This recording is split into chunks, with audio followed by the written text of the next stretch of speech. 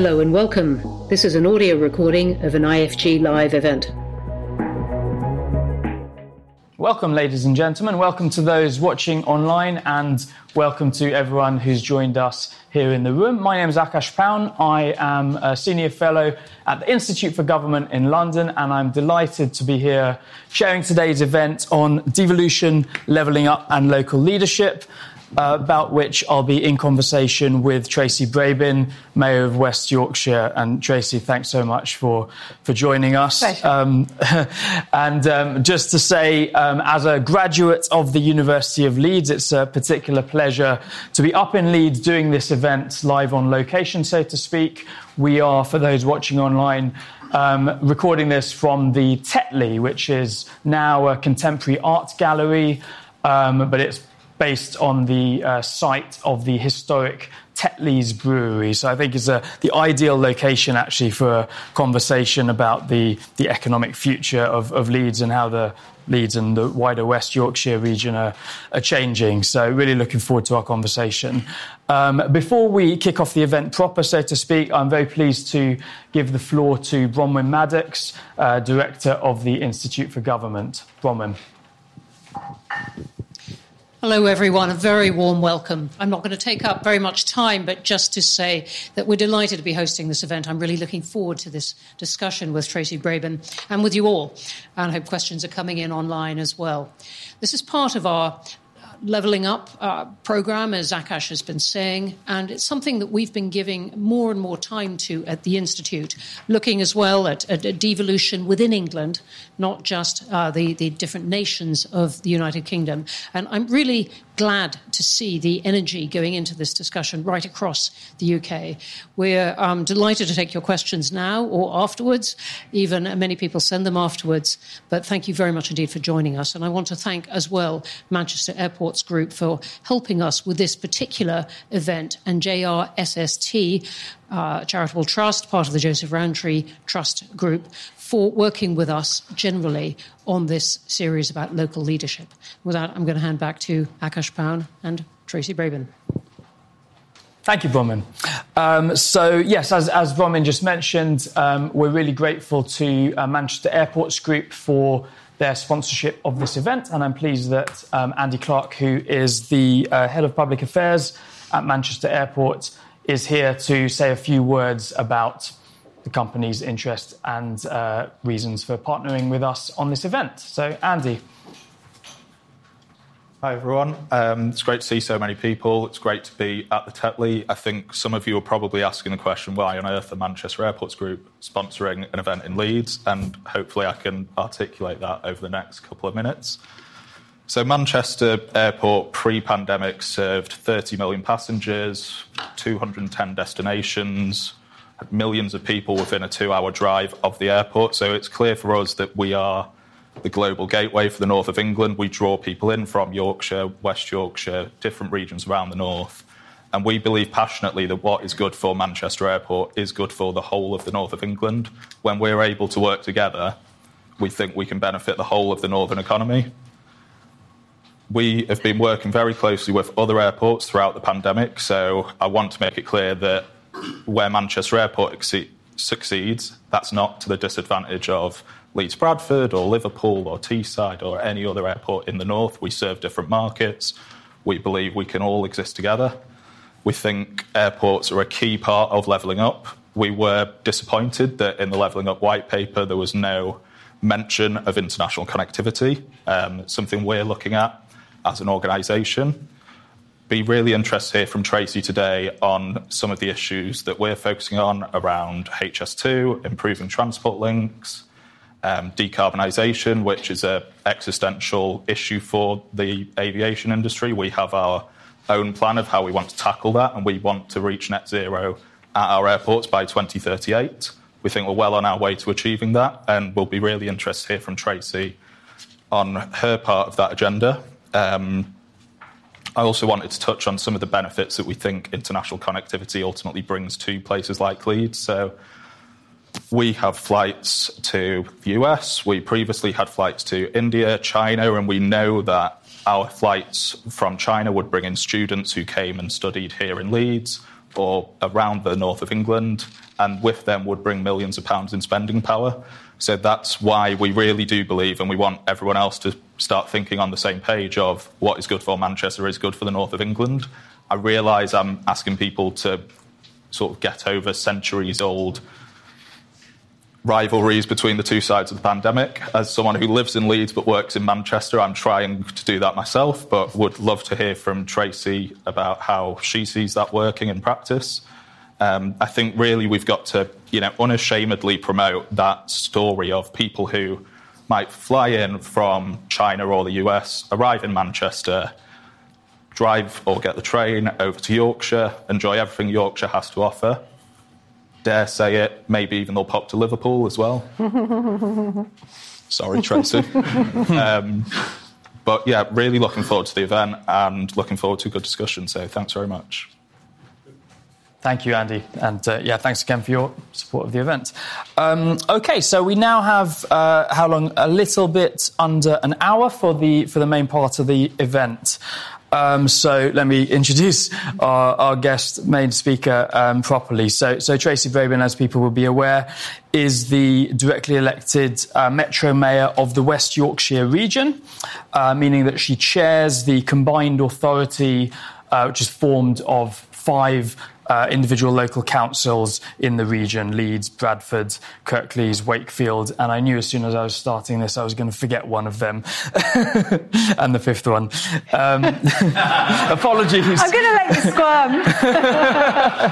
I shouldn't have started the list. And Tracy also holds the powers of Police and Crime Commissioner, which is quite unusual. Only one of the other Metro Mayors, Andy Burnham, also has that function.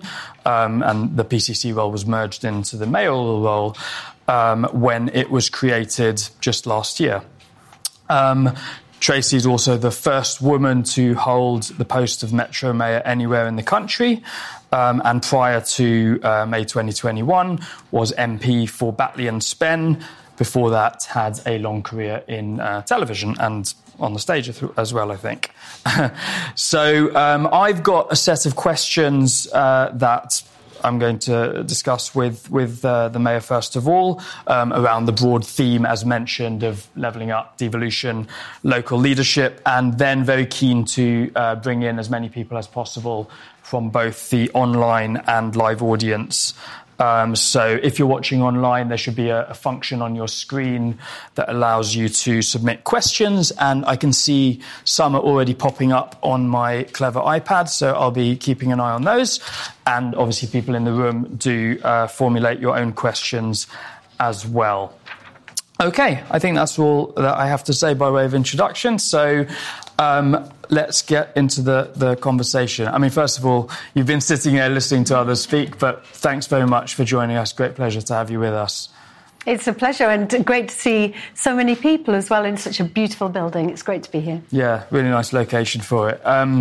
OK, so this week marks 2 years exactly, I think, since the West Yorkshire devolution deal was concluded, and as mentioned, that was an agreement between, well, then there was the 5 local leaders of the councils. I think at least one of them is in the room today, between the local leaders and central government. Other places like Greater Manchester, West Midlands, Liverpool City region had reached that point several years earlier and sort of started down the devolution path back in 2017.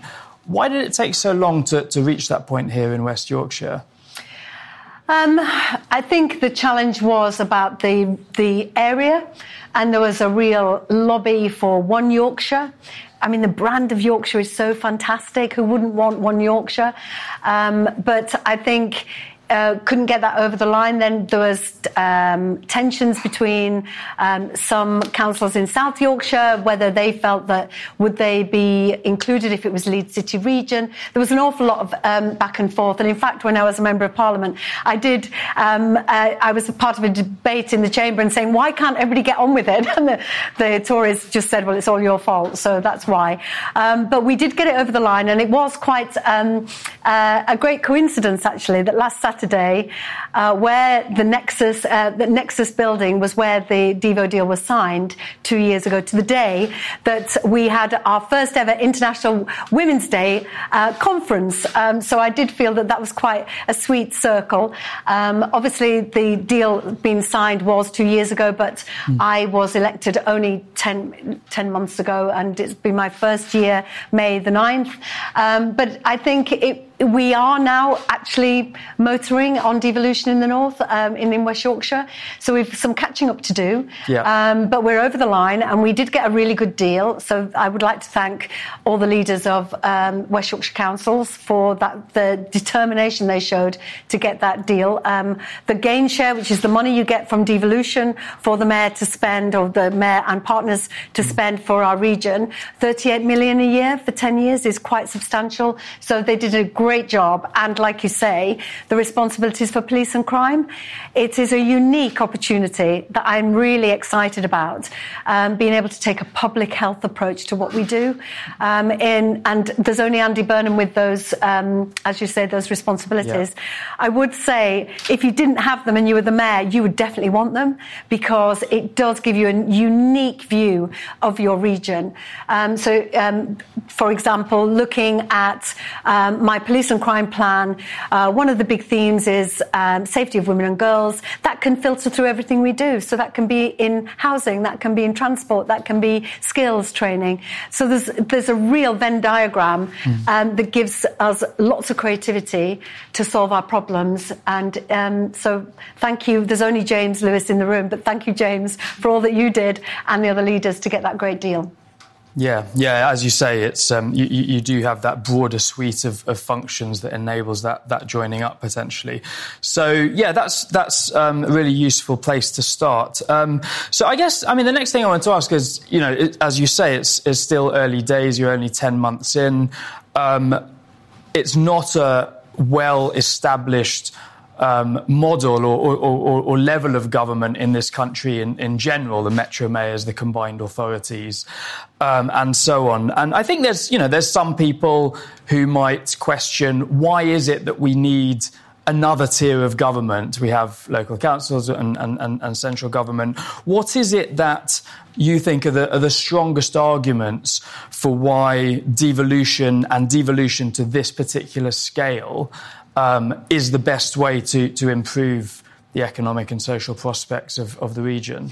Well, we know our region. We know what our challenges are, and we know how to solve them. So I think, that disconnect between our region and Whitehall and Westminster, making decisions on buses, for example, in Westminster, they don't know how they impact on the lives of the people in West Yorkshire. So to have that voice and that advocacy is really helpful. But I would say that I was in a really good position in that the combined authority had already been set up. So there were structures in place and people in post to help us through that transition. It wasn't like Dan Jarvis in South Yorkshire, who had to set up from a standing start. So we were in a really strong position. I'm also standing on the shoulders of other giants in the region. We're learning from each other. I'm part of the M10 group of mayors, the M8 Labour mayors. So, what were our ambitions here, I really do feel that we can act swiftly because of experiences elsewhere. For example, when it comes to the buses, I've said, and I stood on a manifesto about making buses better. We know anybody that uses the buses in West Yorkshire will know that the system is pretty broken. And you'll have seen that Andy Burnham has gone to public control only this week. Yeah. But we have invested £1 million in looking at public control and franchising, whilst also entering into an enhanced partnership with the bus companies. So I'm learning from other mayors around the regions as well. So I think in answer to your question, though, more directly, we need a Yorkshire voice talking to government about what we need. And we'll get to levelling up in a wee while, but making decisions in central government that impact on our lives is not the way to make lives better. We need to bring power closer to the people it affects, and that's why I think devolution is so important. And I'm really pleased, actually, in the Levelling Up white paper that it does feel the government, on the one hand, say they want more devolution, which is good, but then they're still, unfortunately, not necessarily giving us the powers that we need to enact it. Yeah, well, we'll certainly come on to where the process might go next. I was going to actually ask you about this a bit later on, but since you've mentioned it already, would you actually have preferred a Yorkshire-wide, one Yorkshire deal as it was called for a while, a Yorkshire-wide devolution arrangement of some kind? There's obviously different party to your own, but there's the Yorkshire Party. I know that campaigns still for something like that, a Yorkshire Parliament maybe, and First Minister treating the county as more like a nation and having something more like Scottish and Welsh devolution. The government obviously ruled that out and went for something that was much more based on city region, functional economic geography, as they would put it. What's your view on that kind of decision? Well, I campaigned for One Yorkshire. Yeah. I thought the brand was really powerful. We have a lot of commonalities. Obviously, it was too big, a bit too too much of a challenge potentially for government. But we are not a country. We're not Wales, we're not Scotland. But to see the work that's been done with Labour in power in Scotland and devolution at its purest, we've loads of great lessons that we can learn from that. But we are where we are, and I think we're using the powers we have. We're challenging government where we think we could do with further powers, but we're getting on with the job to deliver for the people of West Yorkshire. We've £830 million came out of the City Region Sustainable Transport Settlement. We've got that to spend. We've got planning to do, mass transit. We've loads of work to get on with for West Yorkshire. But of course, North Yorkshire now is looking at devolution. So it is going to, I think, happen. And whether then those different regions come together, well, that's for the future. But I did campaign for One Yorkshire, but, I'm so excited that we've got devolution here in West Yorkshire. Yeah. And I do work very closely with Dan. So, East and West, West Yorkshire and South Yorkshire, we do work very closely together because lots of our workforce, that border is really porous. We've loads to celebrate between us. And I think it has been really fruitful working with Dan, to work with commonalities of scale and so on. Yeah. Who's returning to Westminster? He is, and I'm really sad about that because we were getting on very well, and he really was delivering for South Yorkshire. But I'm sure whoever, I have to be cautious, whoever wins, and obviously I hope it's Ollie, that I'm sure they'll continue that great work. Ollie, who's also a Leeds University graduate, who I believe did the same course as I did, maybe a year or two after, I think. Okay, terrific. So, we might come back actually to the negotiations in other parts of the country as part of Levelling Up. But I want to move on to some of the specific things you're focused on here in West Yorkshire. And you've mentioned transport already, which is, of course, a central priority, perhaps the biggest priority. And obviously, Andy from Manchester Airports Group was talking about connectivity as well. So just by way of context, I hope people in the room can see the slide as well as people at home. But here's the budget, the planned expenditure for the current year of the combined authority here.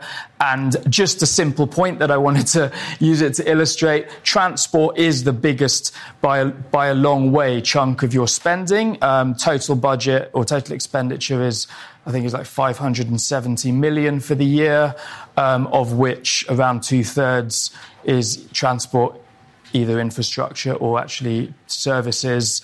After that, adult skills, business support and housing infrastructure are the kind of next biggest chunks. But 2/3 or so is transport.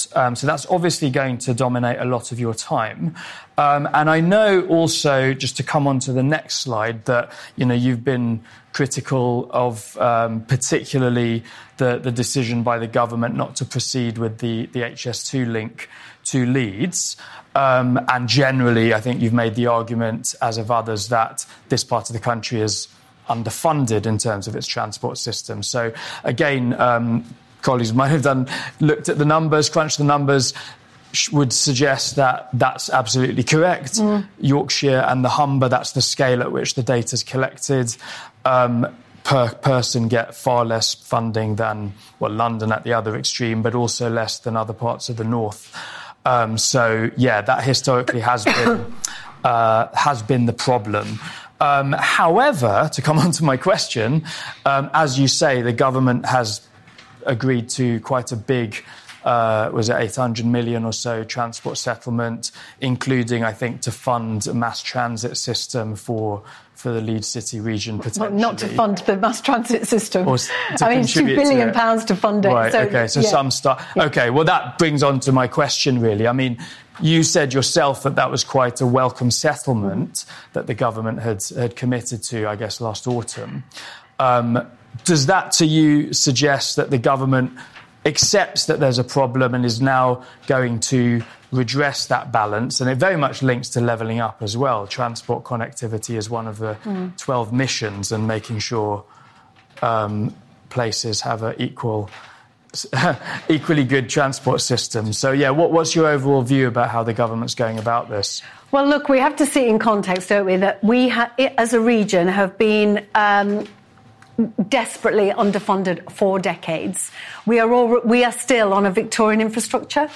We have been campaigning for the electrification of the Transpennine route for 10 years. The IRP that we waited for months for, which you will know that was much lauded as, a seismic funding for the whole of the north. Is the integrated rail plan. Yeah. And of the 7 billion that we were given, of the 90 plus billion, 6 of that was already allocated for Transpennine. So basically we got £1 billion out of that, and they were for a sequence of surveys and electrification between Leeds and Bradford. So hugely disappointing. Now, it's not just about connectivity between Manchester and Leeds. It is also about social mobility and levelling up. That Bradford has lobbied hard for a stop on a new line between Manchester and Leeds that was going to be the Northern Powerhouse Rail that the Prime Minister spoke about in public in front of Stephenson's Rocket. He said, we're going to give the North, or I gave them Crossrail in the South. We're going to have this new railway line, east to west, and we were hoping that we'd get a stop in Bradford. We got none of that. And we got a survey, HS2 was pulled, and we got a survey of how to get fast trains from Sheffield to Leeds. It's just absolutely not good enough. So the reason why we were so angry is because we've been promised so much that it was being lauded as this is the moment that we actually reverse the decline of transport in the north. And for anybody that's used the trains recently, because of COVID, because of driver shortages, because of weather, and because of underfunding, it isn't fit. It's not fit for the 21st century. So I'm making that case that it isn't just about a few. Whilst they sound like large sums of money, in context and historically, they are crumbs off the table. So it was hugely disappointing that the only new section of railway that was going to be built in West Yorkshire was from Warrington to Marsden, where it would screech to a halt in Marsden and then join the Transpennine line. So it hasn't worked for us, and certainly the millions that have been spent by government supporting and setting up Transport for the North, which was supposed to be a voice for the North that would solve the problems for government about what the plan should look like. That was disregarded. They went back to TfN and said, what's your cheapest option?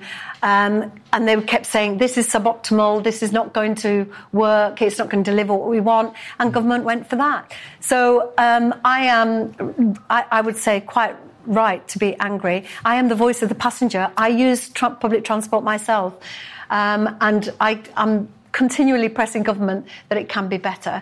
But of course that money is welcome. But that is also for mass transit, as you say, 200 million for mass transit, but also for bus priority lanes, for potholes. It's a whole host of other expected outcomes out of that money. Across the regions, of course, the partners from local authorities have their own challenges, and they'll be we'll be supporting their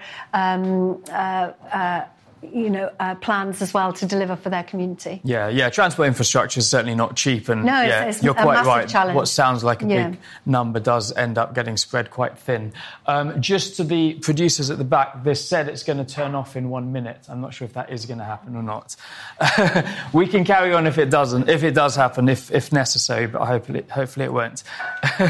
And I just wondered also, Tracy, whether you had any comments on the need for better international connectivity and how far, to what extent you see that as one of your objectives for the region, just to reflect back what was said by Andy Clark earlier. Well, Andy and I have just had a discussion before we came in, and I was very disappointed in the outcome for Leeds Bradford, and that the owners felt that it was too protracted and they couldn't wait any longer for planning permission or for the decision to be made about whether they could go ahead with their zero carbon terminal, a new building that they were going to make sure that was zero carbon. Now, I know that we as a region are committed to zero carbon by 2038, but that does not mean that we can't support companies and businesses who want to rebuild their building to make it zero carbon.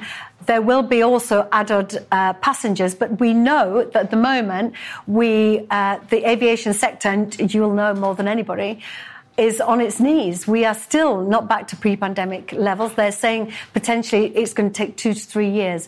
We can't have innovation in a sector that is on its knees. It's not going to be investing in how do we get lighter planes, how do we get greener fuel, if it's all about just, trying to stay alive and keep the lights on. So I am disappointed, because I do believe West Yorkshire can be a magnet for international investment, and those international students that come to our amazing universities. I want them to be able to use an airport that's local, rather than have to go to Manchester and then get in a car or rely on the public transport to get over here. So I am being lobbied a lot about an airport, but I really believe as a mayor, to say we don't need an airport would be slightly mad. It would be pulling up the drawbridge, I believe. So I want an airport, but I want an airport that's efficient, that's modern, that is innovative, that has got great connectivity, because at the moment you have to drive there, and that's why we were working with them to build a new station.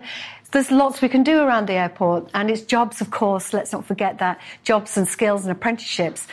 So the outcome was disappointing, but we continue, and I will be once we can get back to meeting people across the world. We will be out there being the champion and the ambassador for our region, with some amazing companies in West Yorkshire that would really benefit from international investment, and also our exports. We can go further, so having those relationships is going to be really important. Yeah, OK, thanks. Very interesting. OK, so you just mentioned jobs and skills and so on, and that's quite a nice segue. So I wanted to go on to talk about the broader levelling up agenda and what that means in the context of West Yorkshire, I suppose. So our screen is back, and I have a couple more slides I was just going to use to illustrate the conversation. The broad definition of levelling up, as the government has now expressed it, is all to do with reducing disparities in economic and public service performance, generally between the regions, and also, I think, between local areas within individual regions as well, which I think might be relevant in this context. But I've pulled out some relevant indicators. So first of all, jobs, you mentioned, obviously, is a kind of core part of levelling up and any kind of economic strategy. And in terms of the employment rate, what this data shows, if people can see, the pink line is West Yorkshire, the blue's UK, and the orange is Greater London. In employment terms, West Yorkshire is pretty much bang on national average, and Leeds, in fact, is the grey line. The grey lines are the individual 5 authorities, is above average, so it has a higher than average employment rate. So the problem isn't that in sum total there aren't enough jobs, I suppose, in the region, but there is then variation between different places in West Yorkshire. Moving on to skills, and again, like government's very much committed to upskilling the population, and that's obviously an important mayoral function. You have control of the adult education budget through the combined authority. So what does the data show on skills? Well, here, clearly, West Yorkshire is below the average across the UK. Not massive, not too far behind, but again, there's that sort of intra-regional variation, and Leeds, again, we haven't marked it on the chart, but Leeds is actually above the UK average. Other parts of the region are below. So I assume that's a kind of challenge that you on the combined authority will be thinking about redressing. And then finally, productivity, which is a really crucial indicator, I think, for all of this. Here, the disparity with UK and Greater London, again, is a bit larger. And also what you can note there is the grey line, which is Leeds again, as the kind of wealthiest part of the region, has actually fallen behind the UK. It has grown a bit since 2010, but less quickly than the rest of the country. So I suppose my question is, given that those figures and more generally your assessment of economic conditions in the region, what to you would levelling up look like for West Yorkshire, looking ahead to, or government's talking about 2030, but even beyond that, what would success look like and how do we get there? Well, it's interesting. There's a really great number of slides, but they end at 2019. And it would be interesting to see the impact of COVID, because certainly we have seen an inward movement as well from graduates, particularly who've moved out to London, and because of COVID, they're moving back to West Yorkshire. And also our recent I was going to say acquisitions, and that's not the phrase to use. But our recent businesses that have joined and moved to West Yorkshire, like the Bank of England, the Infrastructure Bank, and Channel 4, and so on, and recruiting. So that potentially will affect your figures. But to just talk to your first slide, I think the issue around the jobs there, for me, what would success look like? That there are the same number of jobs, but what quality of jobs are they? What do people get paid? Now, there's 170,000 people in West Yorkshire who are working, but they're working and they're being paid under the living wage. So my job, working with government, is to make sure that there's more money in people's pocket. Now, we've got a unique storm, haven't we, ahead, because we have the cost of living crisis with national insurance rise, with energy price rises. We know petrol's going up as well, and we can see less money going into people's pockets. So that's why, for me, the Fair Work Charter was a really important piece of work, because it sets out a frame which businesses in West Yorkshire can buy into and come with us on this journey to say, these are the things you will do for your workforce, and you will always pay a fair day's pay for a fair day's work. But you will also be able to, if you work for this company, know that you will have progression, or that you'll be able to have be part of a union, that you can have flexi working. So it's really important that we make sure that when people are in work, that they get paid properly. Now, part of that solution is also skills. For me, what would levelling up actually look like is we wouldn't have the hundreds of thousands of NEETs, not in education, employment or training, that we have, and particularly in Bradford, to make sure that all of those young people don't leave school and have no future, no direction, no training. So I've been able to, as the mayor, taking responsibilities for the adult education budget, so it's a bit of a shift and lift into responsibilities, but also with the gain share, being able to say we know that skills, where the skills gap is, and we can support businesses to deliver in 16-week programs, the boot camps, the training to upskill the workforce. But it's also about your productivity chart. This is seriously important because we have amazing businesses that could be more productive. We have lower research and development than anywhere else, it seems, in the country. So we are supporting R&D and innovation and our brilliant universities and their projects. But also it's saying to businesses, you need training within your organisation to get better productivity. So skills, support for new machinery, support for exports. We need to help businesses. But fundamentally, if you wanted to sort of take a headline, it's about having a better quality of life with opportunities to enjoy time with your families and to have health and wealth. And certainly well-being is also seriously important.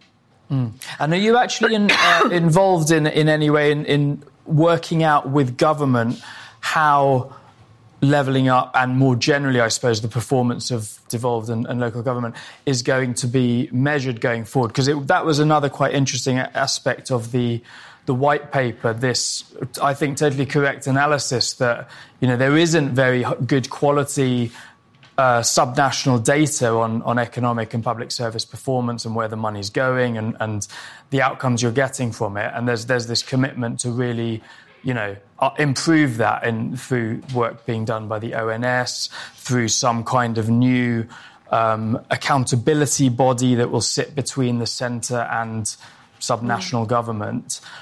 Is that something you have views on or have been asked to contribute to? Excuse me, we haven't been asked to contribute necessarily, but I welcome the opportunity for better figures. That would help us enormously. We've done our own State of the Region report that would be a litmus test to test me by over the next few years of what's the region like today and where the changes are. I think the idea of government is that they have a mayor's league table, which I think could be quite skewed. I think Andy Burnham would always want to be at the top. But I would say when he's an Everton fan, he's used to being not quite at the top. Well, Leeds. I say no more. I think a league table. Well, if you want us to be accountable, certainly I am accountable. I've got an election in 2 years' time, 2024. I'm going out back to the public to see if they believe that we've made a difference. But I would say what happens with the government structures is the government will give their ministers the money, they give the money to us, and then they put pressure on us to be accountable to them. But I would say surely it must be simpler for us to be accountable to the Treasury. So why have these ministers in the way who are maybe have their own peccadillos about what they want to see, or they're in and they're out? I mean, how many culture ministers have we had in the last 2 years? I mean, it's almost like 5-a-side. I think it's really important to have that direct chain of command. We could report directly back to Treasury, and you could put us under as much accountable scrutiny as you wish. But I think it's a bit clunky at the moment. And, if you want the mayors to be accountable, then also government needs to be accountable for its promises. So when you promise to give us money, you've got to be accountable, you've got to deliver it. When you promise to give us schemes, then you have to also deliver those schemes as well. So it's two-way traffic. Okay, great. All right, so I'm very keen to bring in some questions now. So I've got a few questions from online. Please do, people watching, feel free to submit more, or you can also upvote or vote for, in other words, questions that you like the look of, and then I'll come shortly to people in the room, so if you want to be prepared. I won't ask you a question on the final slide I had prepared, but just we may come back to this.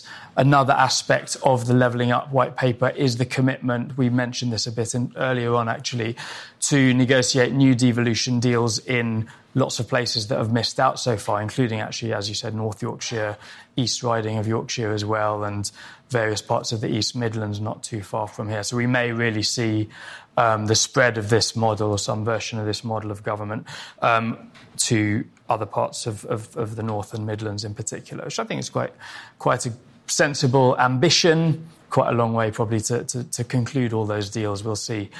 We may come back to that. Okay, keen to put some of these questions to you. So first of all, a couple of related questions. One from someone called Brennan, who asks whether you would support the devolution of health to mayors, as is the case to Greater Manchester, where there's a big sort of devolved or semi-devolved, you might say, NHS and social care budget. So I'll ask you maybe a couple together with that one. So there's a related question, I suppose. What do you think your role is? This is an anonymous question. What do you think your role is in tackling health inequalities across West Yorkshire? And how will you work with the health system and voluntary sector to do that? And then finally, let me put you one other question, which is from someone called Gemma, who says, again, you've sort of alluded to this, rising costs of doing business, energy inflation, labour shortages mean that some businesses are struggling. There's been calls nationally for a delay to the national insurance increase, obviously due to come in next month. But what can you do as Mayor to support small businesses here in West Yorkshire? So there you go, 3 questions for you. Great. Okay, so Brennan's question on health powers. Now, I think Andy is the only one with those devolved powers. We don't have them at the moment. I am, with the powers I have, currently delivering for what we have. But that doesn't mean to say that health is not in my line of fire, because as I said earlier on, there is that Venn diagram that everything is interrelated, and you can't disassociate the health of your citizens from everything else that you're doing. And that's where my own levelling up comes in, because if you are a child born today in Ilkley, you will live 10 years longer of a healthier life than a child born today in Dewsbury. So, of course, health has got to be part of what we do. Now, when it comes to my role as Police and Crime Commissioner, we have a public health approach. So health is on that board of police and crime. So we are talking to our health partners. We are supporting health tech across the region. We have 4 out of the 5 NHS HQs here in West Yorkshire, NHS Digital being one. So we are working with those partners. And well-being is something that filters through absolutely everything. We know we're going to have a tsunami of poor mental health, aren't we? Given COVID and everything else that's coming down the track, and also cost of living crisis. So there are things I can do with soft power around health, but at the moment I'm not lobbying for those devolved powers over health. There are other things I would lobby for, but I'm also really pleased that we were able to agree that our inclusivity champion, which was something I was determined to deliver for the people of West Yorkshire, that would be a post that is co-funded and co-created by health in West Yorkshire. So the ICS are we're combining our resources for this senior role that will look at inequality and lack of inclusivity across the region in all of its many dimensions, because equality, diversity and inclusivity is part of my manifesto pledge, and that is where we see the poorest health. And COVID has shown us that, hasn't it? In our most diverse communities, our most disadvantaged communities have been impacted by COVID, by poverty, by the rising living crisis, cost of living crisis. So there's a lot of work to do there, but I'm not chomping at the bit for those powers as yet. I think I've answered potentially the role of the health inequalities and businesses. Well, I really am surprised that Rishi Sunak hasn't U-turned on the national insurance rise. He's getting so much heat from his own backbenchers on that. I think he's persevering, and it's going to go ahead. I think the way that they've dealt with the rising cost of fuel, I think, is tortuous. It's a loan, it's a credit card payment, and even if you haven't paid, if you haven't had an energy bill, if you move into a new home with your partner or whatever, you will end up paying the bill for it regardless whether you actually took out the loan the year before. So it feels like a really convoluted treasury way to solve a problem, when it could be so easy. We could just have a windfall tax on those people who have earned the most because of this crisis. And I think, the windfall tax is exactly what it means, is just a one-off tax. So you've got that liquidity. And how am I helping business? Well, listening to business, they are telling me that it is incredibly tough at the moment. It's not just energy costs, it's also the cost of containers.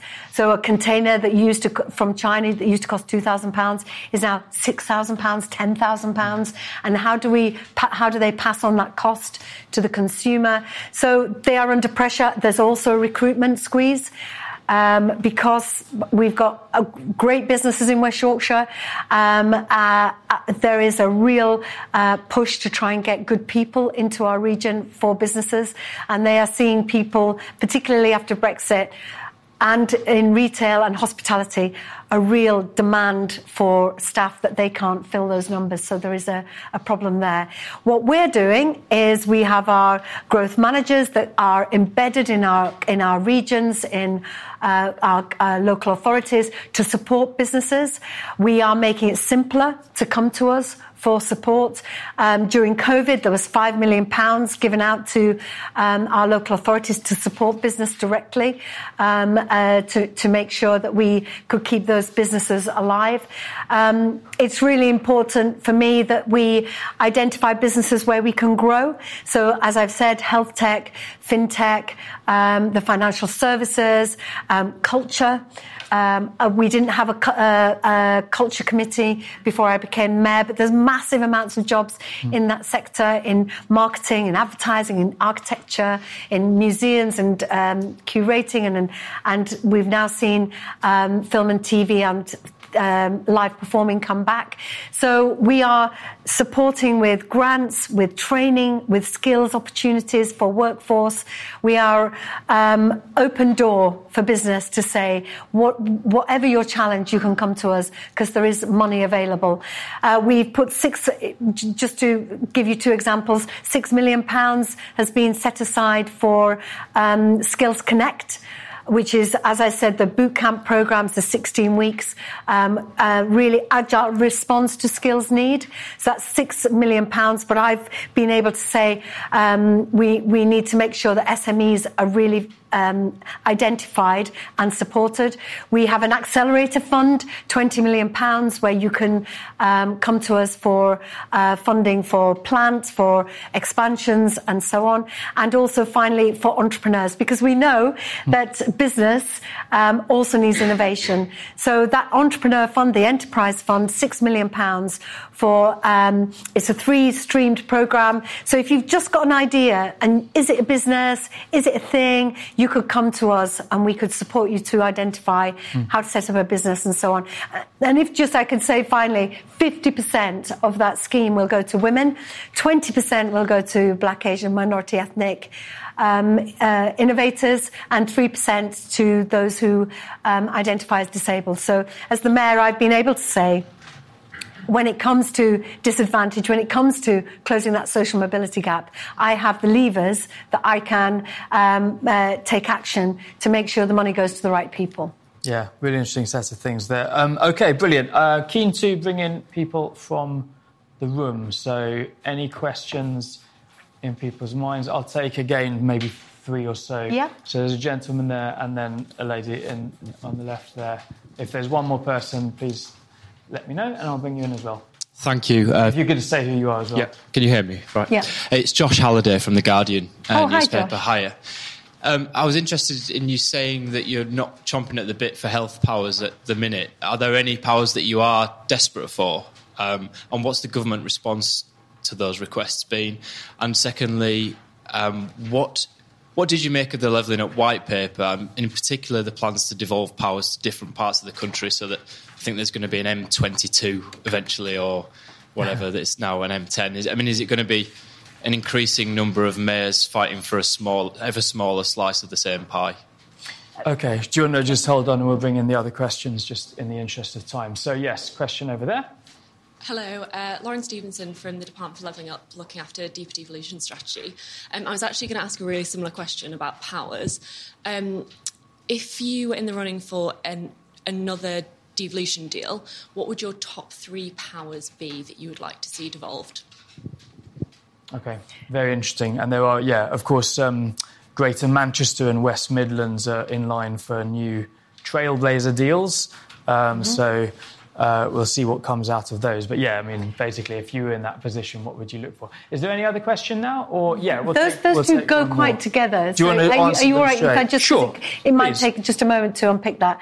I think there's a real commonality with what you're both saying. I think for me, what is really concerning me that I think we could have more power over is when it comes to tackling climate change. I'm able to say that 1/3 of the revenue of the gain share, £40 million, is what we're going to give to our plan to tackle climate change, the climate emergency here in West Yorkshire. But I think when it comes to retrofitting homes, when it comes to more powers over what we can do as a region collectively when it comes to flood defences and so on, I think that would be really useful, and I think actually coming together as a region would be good as well, that we could all share those powers for climate change, because we could help government get to their target of 2050.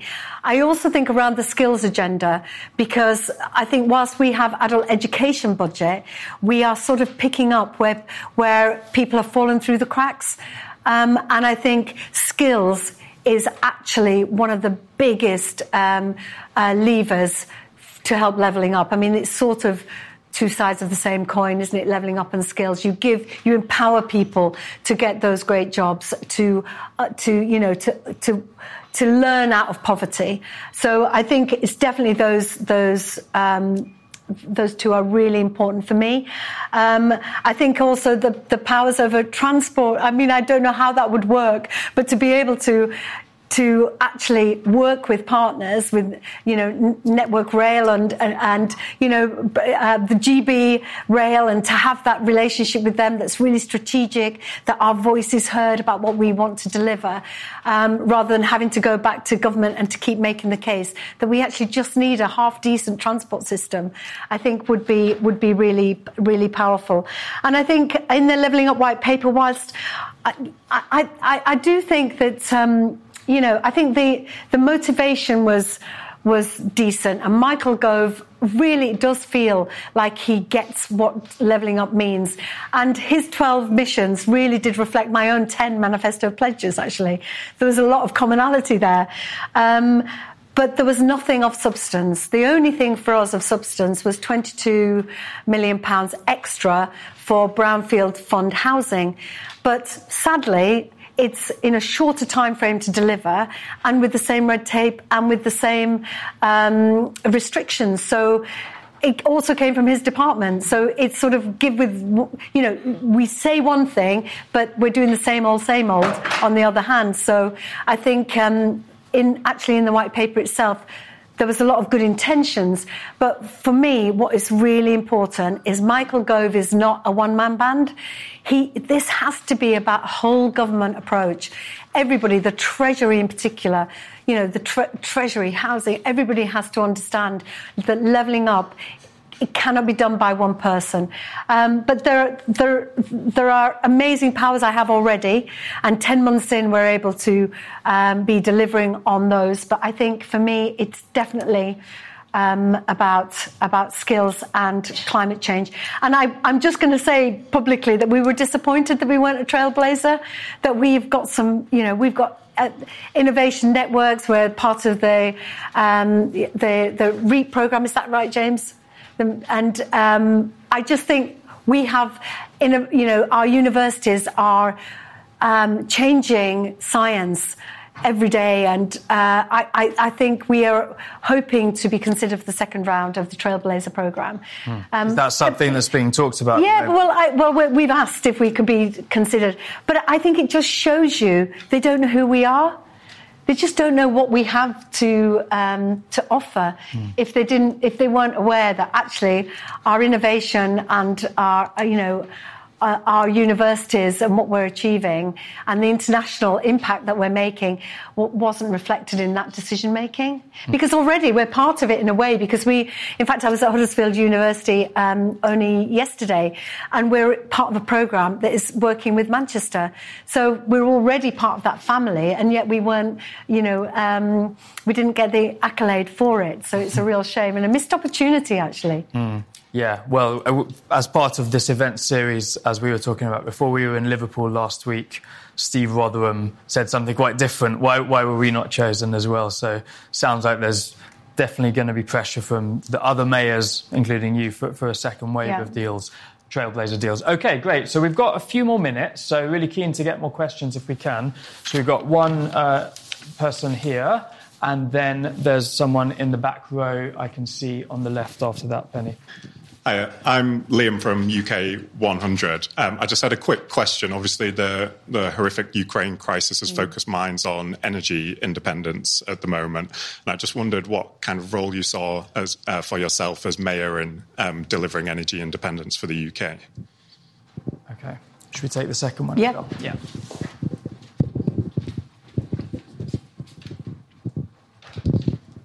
Hi, Chris Byrne here from the Yorkshire Post. You said you were very disappointed in the Leeds Bradford Airport decision last week. I was just wondering what, in your view, went wrong?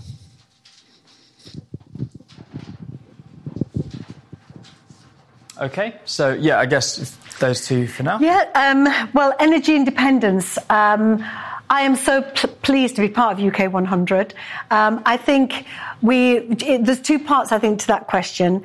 I think we have a role to play when it comes to supporting our citizens in this crisis. And you're absolutely right that Ukraine has really thrown it into sharp relief, hasn't it? But also the rising energy bills has also affected people on a day-to-day basis. I think we are in a moment in time where we can really powerfully make the case to tackle climate crisis, because it feels a bit esoteric for some people. Well, how does this impact on my life? What does it mean for me? I don't get it. And I think we can be making the case, as we have been doing, in our retrofitting program, talking to people whose homes have been retrofitted and saying, what's the impact for you? And one of the impacts is lower energy bills, which is terrific. But also, the woman I met who's a mum with kids and saying, actually, it's helped the quality of my family life that my kids can now do their homework in their bedroom rather than the kitchen or fighting, because their bedrooms are warm and I can afford to heat their bedrooms so that we can have a better quality of family life. So I think we can make the case that with rising bills and with the insecurity about the pipeline of energy, and we don't want to be beholden to Russia, we have an opportunity to make the case that now is the time to be the boldest we can be when it comes to mitigations for the climate emergency. When it comes to energy independence, I think there is a real role for us to play when it comes to wind farms, when it comes to solar panels. And I know, for example, Leeds City Council are doing a really great scheme where they're putting solar panels on schools, and that energy is then going back to the grid, and the money is being spent on after-school clubs. These sorts of things that we can support the more national scheme, but of course it's a governmental decision, and that unfortunately the crisis wasn't prepared for, so we're slightly on the back foot, aren't we, around energy independence. But I think we can certainly lead the way when it comes to planning for wind farms, etc., that we want to be the greenest and the cleanest. So, Chris, regarding the airport, I'm not in those rooms. I'm not part of those discussions. So I'm not sure what went wrong. But we all have to be reminded that actually this is a government decision about where the airports go. So it's not necessarily for us to decide where our airport is. So I wasn't party to that conversation. But you've heard my opinion. Going forward. So I'm really pleased that climate has been such a good, bit of the questioning, because I think it's really important going forward. Yeah. And it was, notable that it wasn't actually integrated very clearly into the levelling up missions. It wasn't mentioned at all. Hardly mentioned at all. Yeah. And I think that was a really missed trick, because actually, how can you level up when businesses are being washed away every 2 years, and what was once supposedly a once-in-a-lifetime catastrophe is now every 2 years? And people moving out of Hebden Bridge, a few years ago because they couldn't bear being washed away again. We don't want that. And that's why I'm so proud that we invested millions into flood defences in Mytholmroyd, in Hebden Bridge. We are stepping up when it comes to tackling mitigations. We've got the brilliant flood mitigations in Leeds that are innovative. I think they're the only one in the country that's as forward looking. So I think it was a real, a missed chance, and it just shows that sometimes it's all words, isn't it? We want to tackle the climate emergency, but then talking about maybe bringing fracking back, and there's going to be new oil wells dug in the North Sea. So we have to hold the government to account. That we are, as our region and as mayors, I was really pleased to be invited to COP. To be on a couple of panels with mayors from across the world, and to be part of a network of mayors who are like the tugboats pushing national governments into the right place, because we can be more agile, we can be more reactive, and I think that's the place for the mayor. That we can, really make those interventions on the ground that are quite powerful. Yeah. Well, it's a fascinating subject. It's one we could no doubt do a whole event on, role of mayors in helping reach net zero targets. Maybe we'll come back and do an event with you some other time, Tracy. But yeah, we're basically at the end of time. I knew the hour was going to fly by. So thanks so much for taking part. It's been a pleasure. Thank you again to Manchester Airports Group in particular for their sponsorship. Final word I'm going to give again to Bronwyn Maddox, just to say farewell on behalf of the IFG. Farewell sounds very final. But Akash, thank you very much indeed. And there's been a fascinating discussion, terrific questions. Thanks for sending them in. This last bit, both about the emphasis on climate change, has really stayed with me. The discussion we had just before that about the kind of powers that Tracy Brabin as mayor would like, not so much health, but very much climate and transport, that stayed with me. And her earlier comment about, look, we're accountable to the Treasury. Why have ministers in the way? I thought that was very interesting.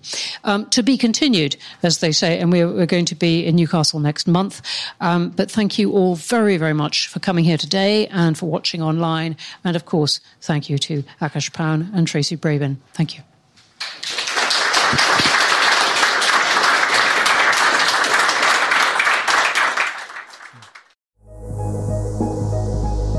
Thank you for listening, and we hope you've enjoyed this edition of IFG Live. Please do subscribe to hear more, and if you'd like to know about our upcoming events, please visit instituteforgovernment.org.uk/events.